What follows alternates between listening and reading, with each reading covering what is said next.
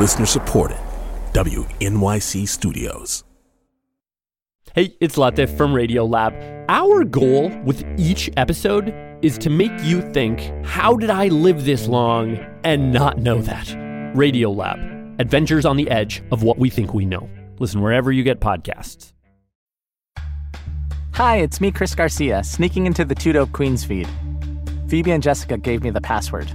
It's Bono69. I think they trust me because I was on this podcast twice. The first time was right after Trump was inaugurated. Me and John Hamm were both on that episode. I was the handsomer of the two. Anyway, horrible week, amazing show.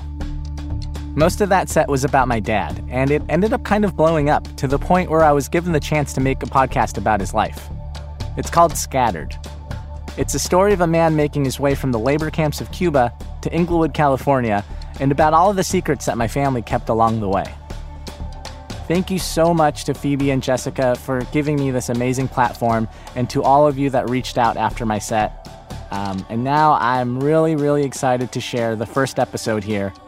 If you like it, you can look up Scattered wherever you get your podcast and hear episode 2, and then 3, and 4, and 5, and 6. Thank you so much for listening.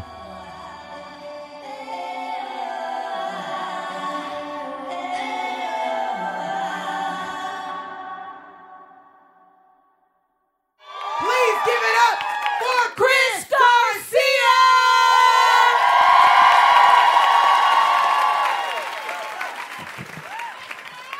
Hello, everybody. Hi. My parents are refugees or immigrants from Cuba. Oh, thank you.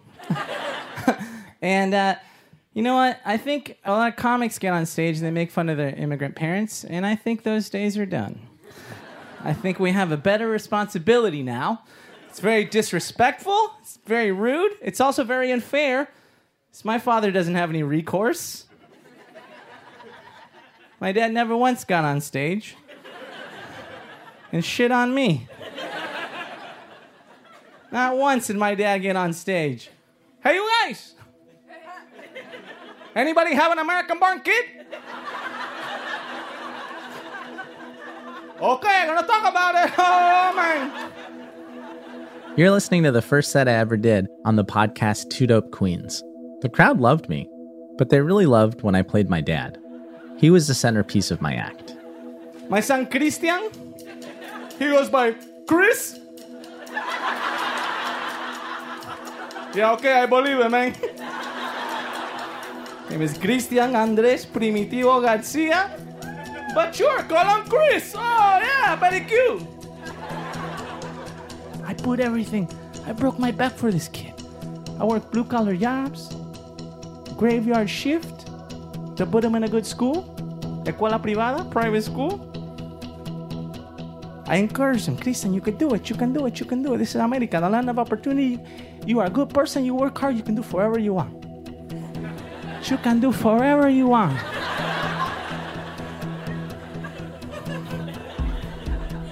He goes to UC Berkeley. Yeah, one of the best public universities in the United States. And you want to know what he studied? Anybody want to take a gander? And what this motherfucker studied? He studied poetry. Are you telling me I floated through shark-infested waters on a hubcap so this motherfucker can read haikus?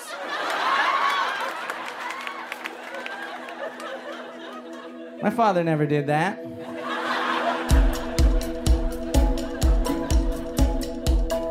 My dad's name was Andres Primitivo Garcia, and he was such a gentleman.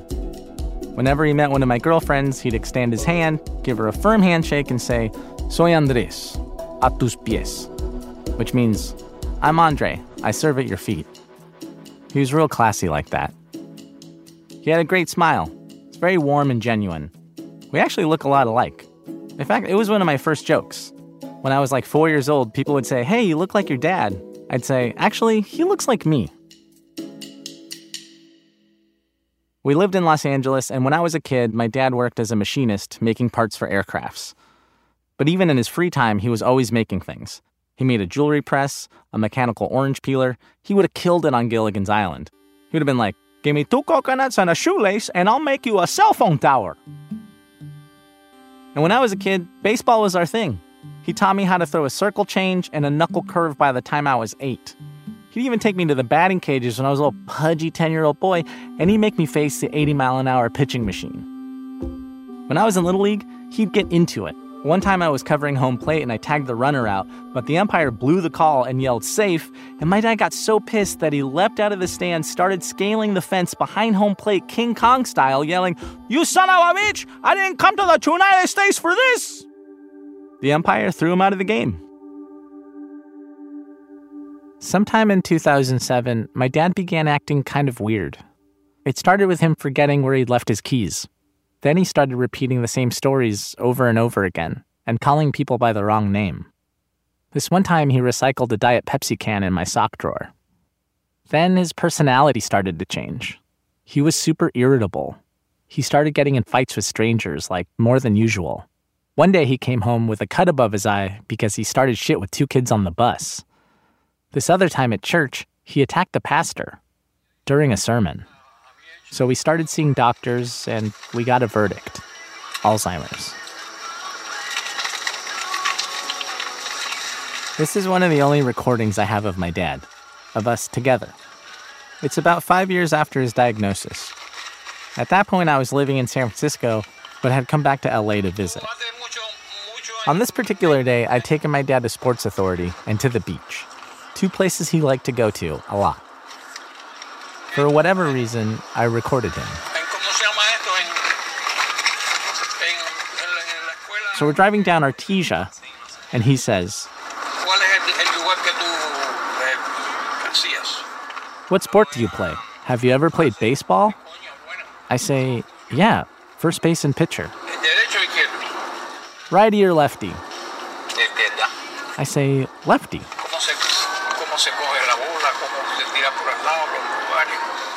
"Ah, you're a lefty?" "Man, had I known you, I would have taught you so many tricks. How to grip the ball, how to throw sidearm. I used to be great." We drive past my old high school, and he looks at me confused and asks, "Where are you going, young man?" And I say, "Home. I'm taking you home."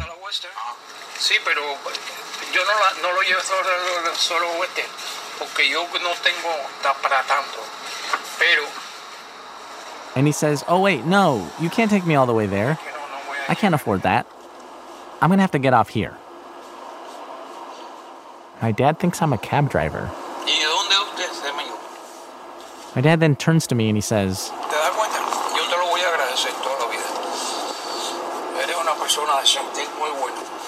"Young man, I'll be thankful to you all my life. You're a decent and good person."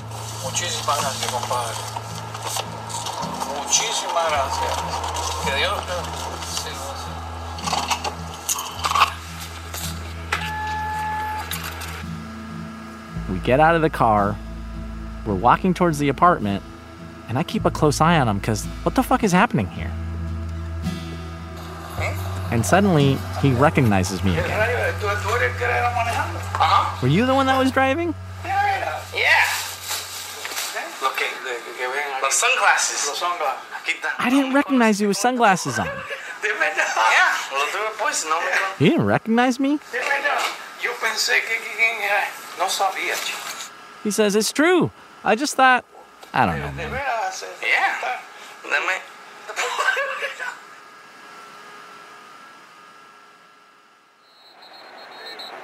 With Dion Lewis waiting deep. Glad you're with us. It's 5 years later, Super Bowl Sunday, 2017. On the stop. And a big-time return by Julian Edelman. I don't know if you remember it, but it was the Patriots-Falcons, and it was, and still is, one of the greatest games in Super Bowl history. The Patriots are losing by 25 points, and then they start scoring touchdown after touchdown after touchdown. This is a tie game. Game goes into overtime. Toss to White. He's in! Patriots win the Super Bowl! What a comeback! Tom Brady raises the Lombardi trophy. They've already shot off the confetti. And then my cell phone rings. It's my mom.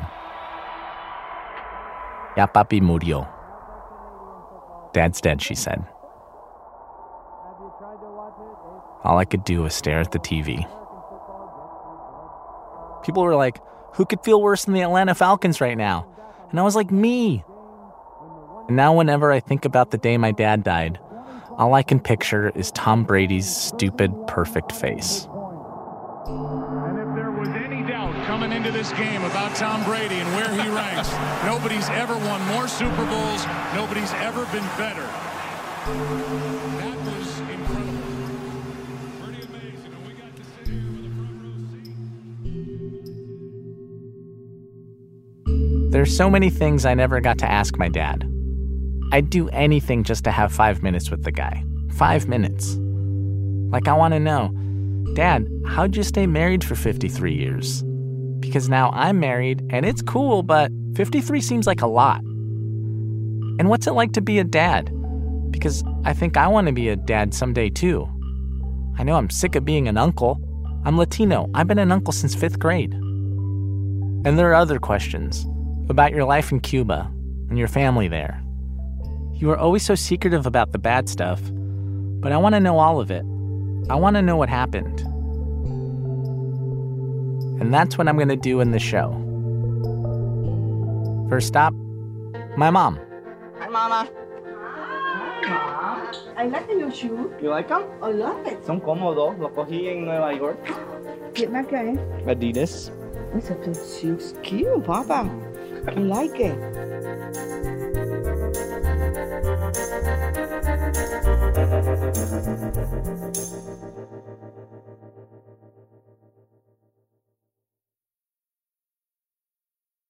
This is Scattered, Episode 1.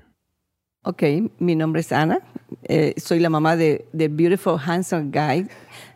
Su nombre es Christian Garcia. To understand my dad's past, I'm going straight to the person who knew him best. My mom, Anna, the love of his life. She's 4'8", and I like to joke that she's so small she looks far away. She's kind of like a chihuahua, tiny and adorable, and she's always up in my shit. And she loves Pitbull. You know, the Cuban rapper. She says he looks like he smells good. Maybe I'm a fireball. My mom's favorite movies are Big Mama's House, Paul Blart Mall Cop, and... The family, ¿cómo se llama? Motherfuckers? Meet the Fockers. That's it. And when I visit her in Miami, she welcomes me in a way that's just so textbook old Cuban lady. And it's never changed. mango. The refrigerator is filled with dozens of mangoes. It's like, hey, can you prove that you're Cuban real quick? No problem. Agua, no quieren agua. And 53, 54, 55, 56, 57. There were more than 70 mangoes in that fridge. Like she was running a black market Jamba Juice. Now, the story of how my parents met is one I've heard 100 times before, and my mom loves telling it. They grew up 3 doors down from each other in Lautong, a working-class neighborhood in Havana. They started dating as teenagers. They'd go out dancing. Nos hicimos novios y salíamos, íbamos a los bailes, salíamos a bailar, muy fiestero, era muy alegre. That was a happy-go-lucky. Y muy enamorado, porque había que tener cuidado que las manos las tenía un poco sueltas. He's very in love. You have to be careful because he's very handsy with me. Sí. Pero no, allá en Cuba... After 2 years, my dad declared his love on New Year's Eve and then proposed to my mom 6 weeks later on Valentine's Day. They got married in 1964 and had my sister in 1965. They waited another 12 years before they had me. My mom assures me that I was not an accident, but that's an accident amount of years for sure. By the time I came around, they had immigrated twice and finally settled in Los Angeles, but we'll get to that later. For now, I just wanted on the record that my parents were married for more than half a century, and for all that time, they were crazy about each other. My mom wants listeners to know that my dad liked her legs. She's told me to include that in this podcast twice now. I remember them holding hands all the time and cuddling on the couch in front of the TV. And he was a macho guy, but my dad held her purse when they went out. Like some guy would bump into him on the street and my dad would be like, "Hey, watch where you going, man." And then he'd just turn and saunter away with a teal handbag on his arm. No voy a encontrar un hombre como papi. No voy a encontrarlo. My mom says she'll never find a man like my dad again. It's been a rough couple of years for her. On top of losing her husband, she lost both of her parents. She's a widow and an orphan all at once. She actually just sold my grandparents' house in Florida. She spent months clearing the place out. That's why I'm visiting her there. Stuff is scattered everywhere. There's an old domino set, a box of photographs, even a rusty machete. But what I was most excited about was my grandpa's record collection. Mira. Wow. Guajira Guantanamera. Oh, classic. Yo creo que tenía Álvarez Guedes ahí, chequea. Álvarez Guedes is like the famous Cuban comedian who I was raised on. No, y un 31, esperar el año siempre en casa.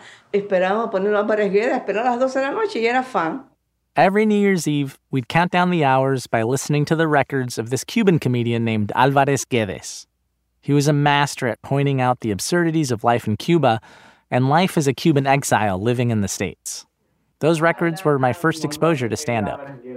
¿Te acuerdas de uno que sea Cuando se muere Fidel? Yo quiero que cuando muera, quiero que me entierren los pies en Virán, que fue donde yo nací, fue donde di mis primeros pasos. Las manos quiero que me la entierren en La Habana, que fue donde más me aplaudieron. La cabeza quiero que me la entierren en la Sierra Maestra, que fue donde mejores ideas se me ocurrieron. Y le dice a uno de los ayudantes: "Venga acá, comandante, ¿y el culo dónde se lo enterramos? Usted ha cagado a todo el país." Whatever. It was like, when Fidel dies, we're gonna bury his feet in Santiago or wherever he was born, because that's where he took his first steps, in Havana, because that's where he had his greatest thoughts. But we're gonna bury his ass because he shit all over the country. But like, it was like this type of like subversive, like, ooh, sick burn communism. My parents didn't always hate Castro. They had grown up poor under the dictatorship of a guy named Fulgencio Batista. And even though Cuba's economy was technically doing well during those years, it was mostly the rich who benefited. My mom, she had to drop out of school in the 6th grade because she couldn't afford books. My dad and his sister were abandoned by their father and ended up homeless. So when this young, tall, charismatic guy Fidel shows up in 1959, promising economic equality, access to education for all, and fair elections, it sounded pretty good. People like my parents were hopeful. A tremendous personal triumph, Castro rode in glory into Havana. Cubans, hundreds of thousands of them, gave him a hero's welcome. But that optimism didn't last. Bueno, lo desilusionamos por eso cuando ya empezaron las restricciones, cuando perseguían las religiones. No había libertad. Cuando quitaron la libertad de todo, el cubano no podía expresarse en la calle porque venían. My mom says that when Fidel declared himself a communist, it seemed like the regime took away the freedom of everything.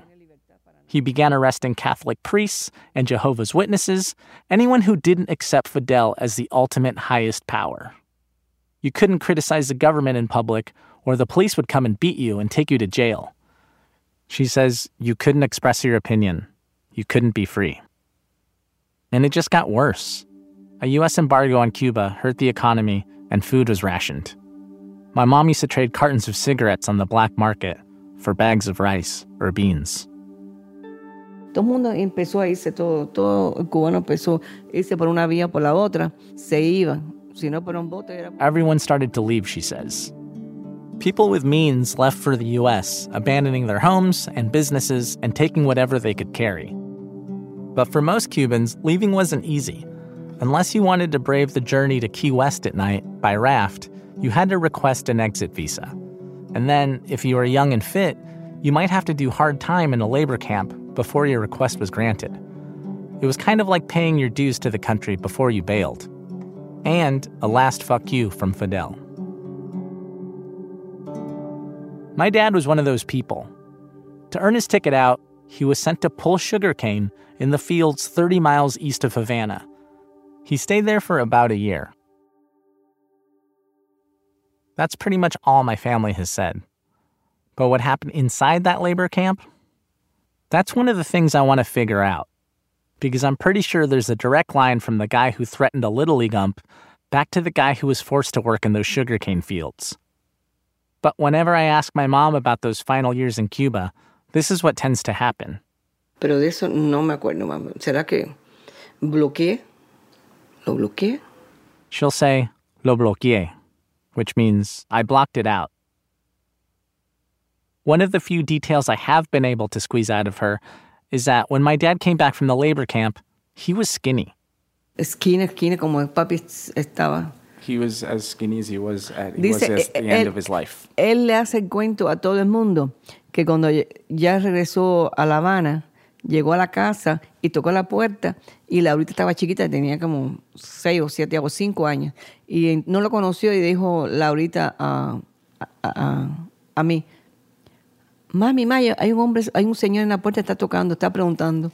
Y no lo conoció porque lo delgado que estaba. Papi siempre hacía el cuento ese. So when my dad finally got out of the sugarcane camp, he came back to my mom's house, their old house, and he knocked on the door, and my sister saw him and was like, "Hey, Mom, there's a man at the door." He was left so skinny and frail that she didn't even recognize him anymore.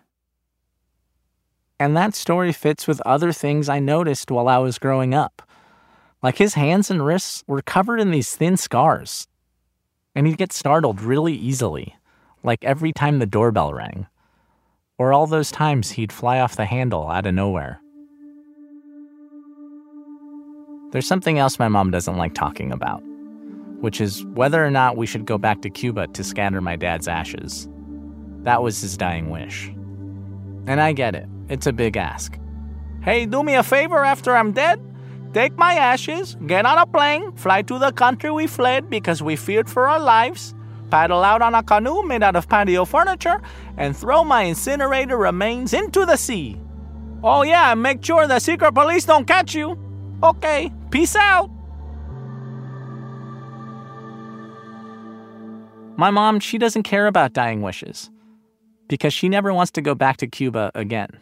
Porque es muy desagradable. La gente que van a Cuba viene muy mal, viene muy sufrido por la miseria y como dejan a los familiares. Para los turistas es todo muy lindo, beautiful, pero cuando tú vas a las casas de los familiares, los que viven en Cuba, es horrible, es una miseria. Entonces, a veces que uno va y viene más triste de lo que se fue. My mom says Cuba is great for tourists, but immigrants and exiles just go back and see the family they left behind and the misery that they live in. She says you come back to the States sadder than when you left. So she's proposed an alternative to my dad's wish, to scatter his ashes off the coast of Miami. Like, hey, it's all the same ocean, let's just hope the wind sends it 90 miles that way. But I still think if Cuba is what my dad wanted, that's what we need to do. No, Mom, yo no quiero eso porque no. Yo sé que tú quieres. No, está bien, pero lo que papi quiere es que nosotros lo hicimos en las playas, no, cosa cerca, pero de Cuba, no dijo la cosa cerca de Miami. Cerca de Cuba. So he said he wanted us in Cuba. So yo creo que para respetar a papi, que lo debemos hacer cerquita, y también para que tú veas tu hermano. He's like me. Él es llorón como yo. Él es llorón como yo y me gusta. Llora. Translation, my son's a crybaby and I love it. Pero yo creo que sería muy especial a llevar a papi y dejarlo ahí. ¿En el malecón o algo así, Mom? No, en el malecón no, porque no permiten. ¿Tú crees que se lo devuelven? Hay gente pescando, capaz que lo cogen y se lo pesquen. No, la gente está loca ahora. It said that they should do it in Malecón. It's where they had their... no, en Malecón, which... yeah. Hacen love y todo, hacen hotel y todo, hacen sexo en el muro. En la bahía, en la bahía. Bay right there in Havana. And she's like, no. So we'll put his ashes in there and someone will fish it out. Yeah, are you kidding me? People are having sex in that water. We can't leave Dad there. Good idea, Mom. Aquí vamos a cerrar esto. Si tú tuvieras 5 minutos con papi, ¿qué tú hacieras con él? El amor.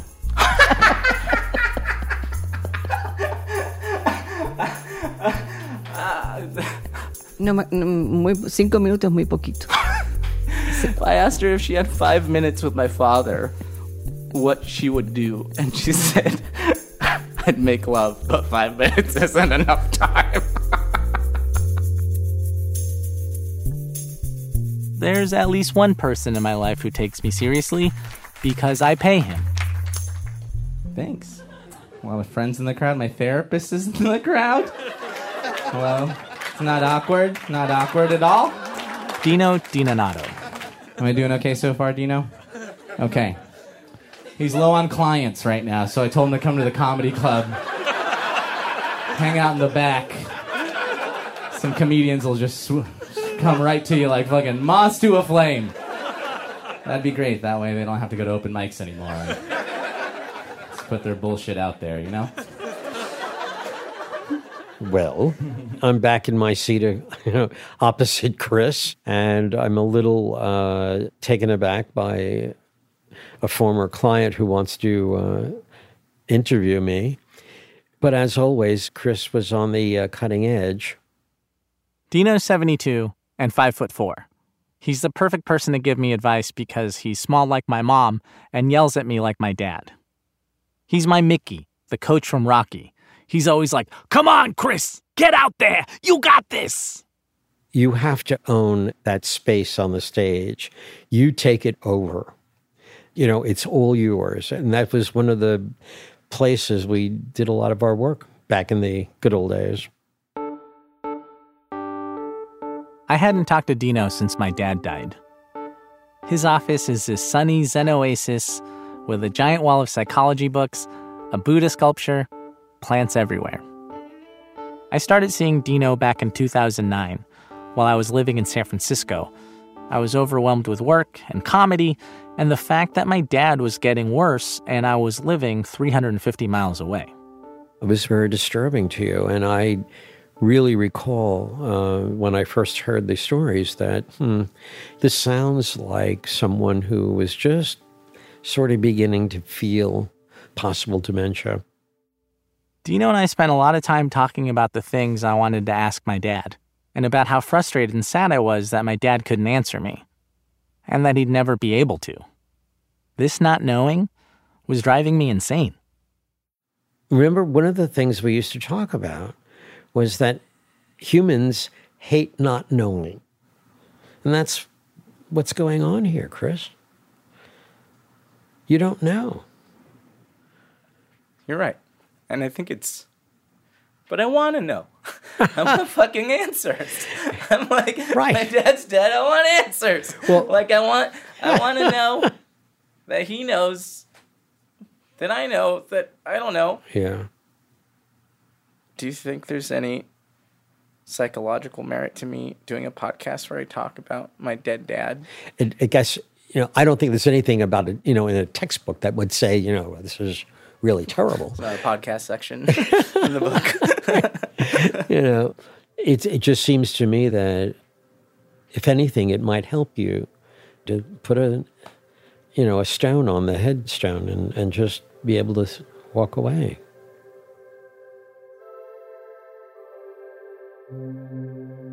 I don't know about a stone on the headstone. There's no actual headstone in this case. Just a box that holds my dad's ashes, sitting on the top shelf of my closet between a Paul McCartney record and a mask of Gizmo from Gremlins. But I am going to figure out the story of my dad's life. There's this thing my dad used to say when I was a kid. He'd say, "If you're going to do something, do it all through the way.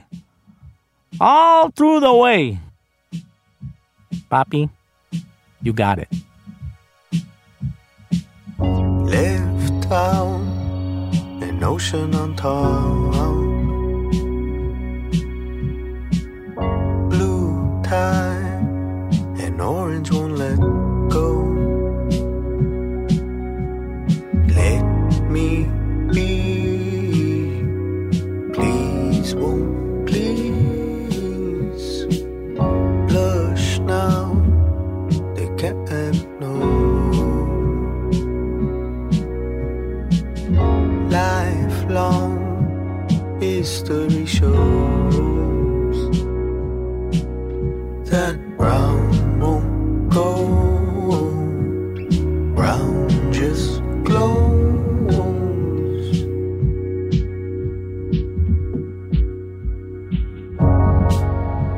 Scattered is a production of WNYC Studios. You can find photos of my family back in Cuba, funny videos with my mom, and a bunch of other cool stuff on our Instagram, Scattered Podcast. Daniel Guimet and Rebecca Ibarra produced the show, with editing by Joanna Solitaroff, Jenny Lawton, and Paula Schumann. The show is executive produced by Paula and me, Chris Garcia. Our technical director is Joe Plord, and the music is by Hannes Brown and Isaac Jones. Fact-checking by Zoe Sullivan. Our intern is Jennifer Sanchez. Our theme song is Please Won't Please by Helado Negro, courtesy of Revenge International. Special thanks to Nancy Updike and This American Life. Therapy by Dino DiNonato. And for days now, I'll wait around.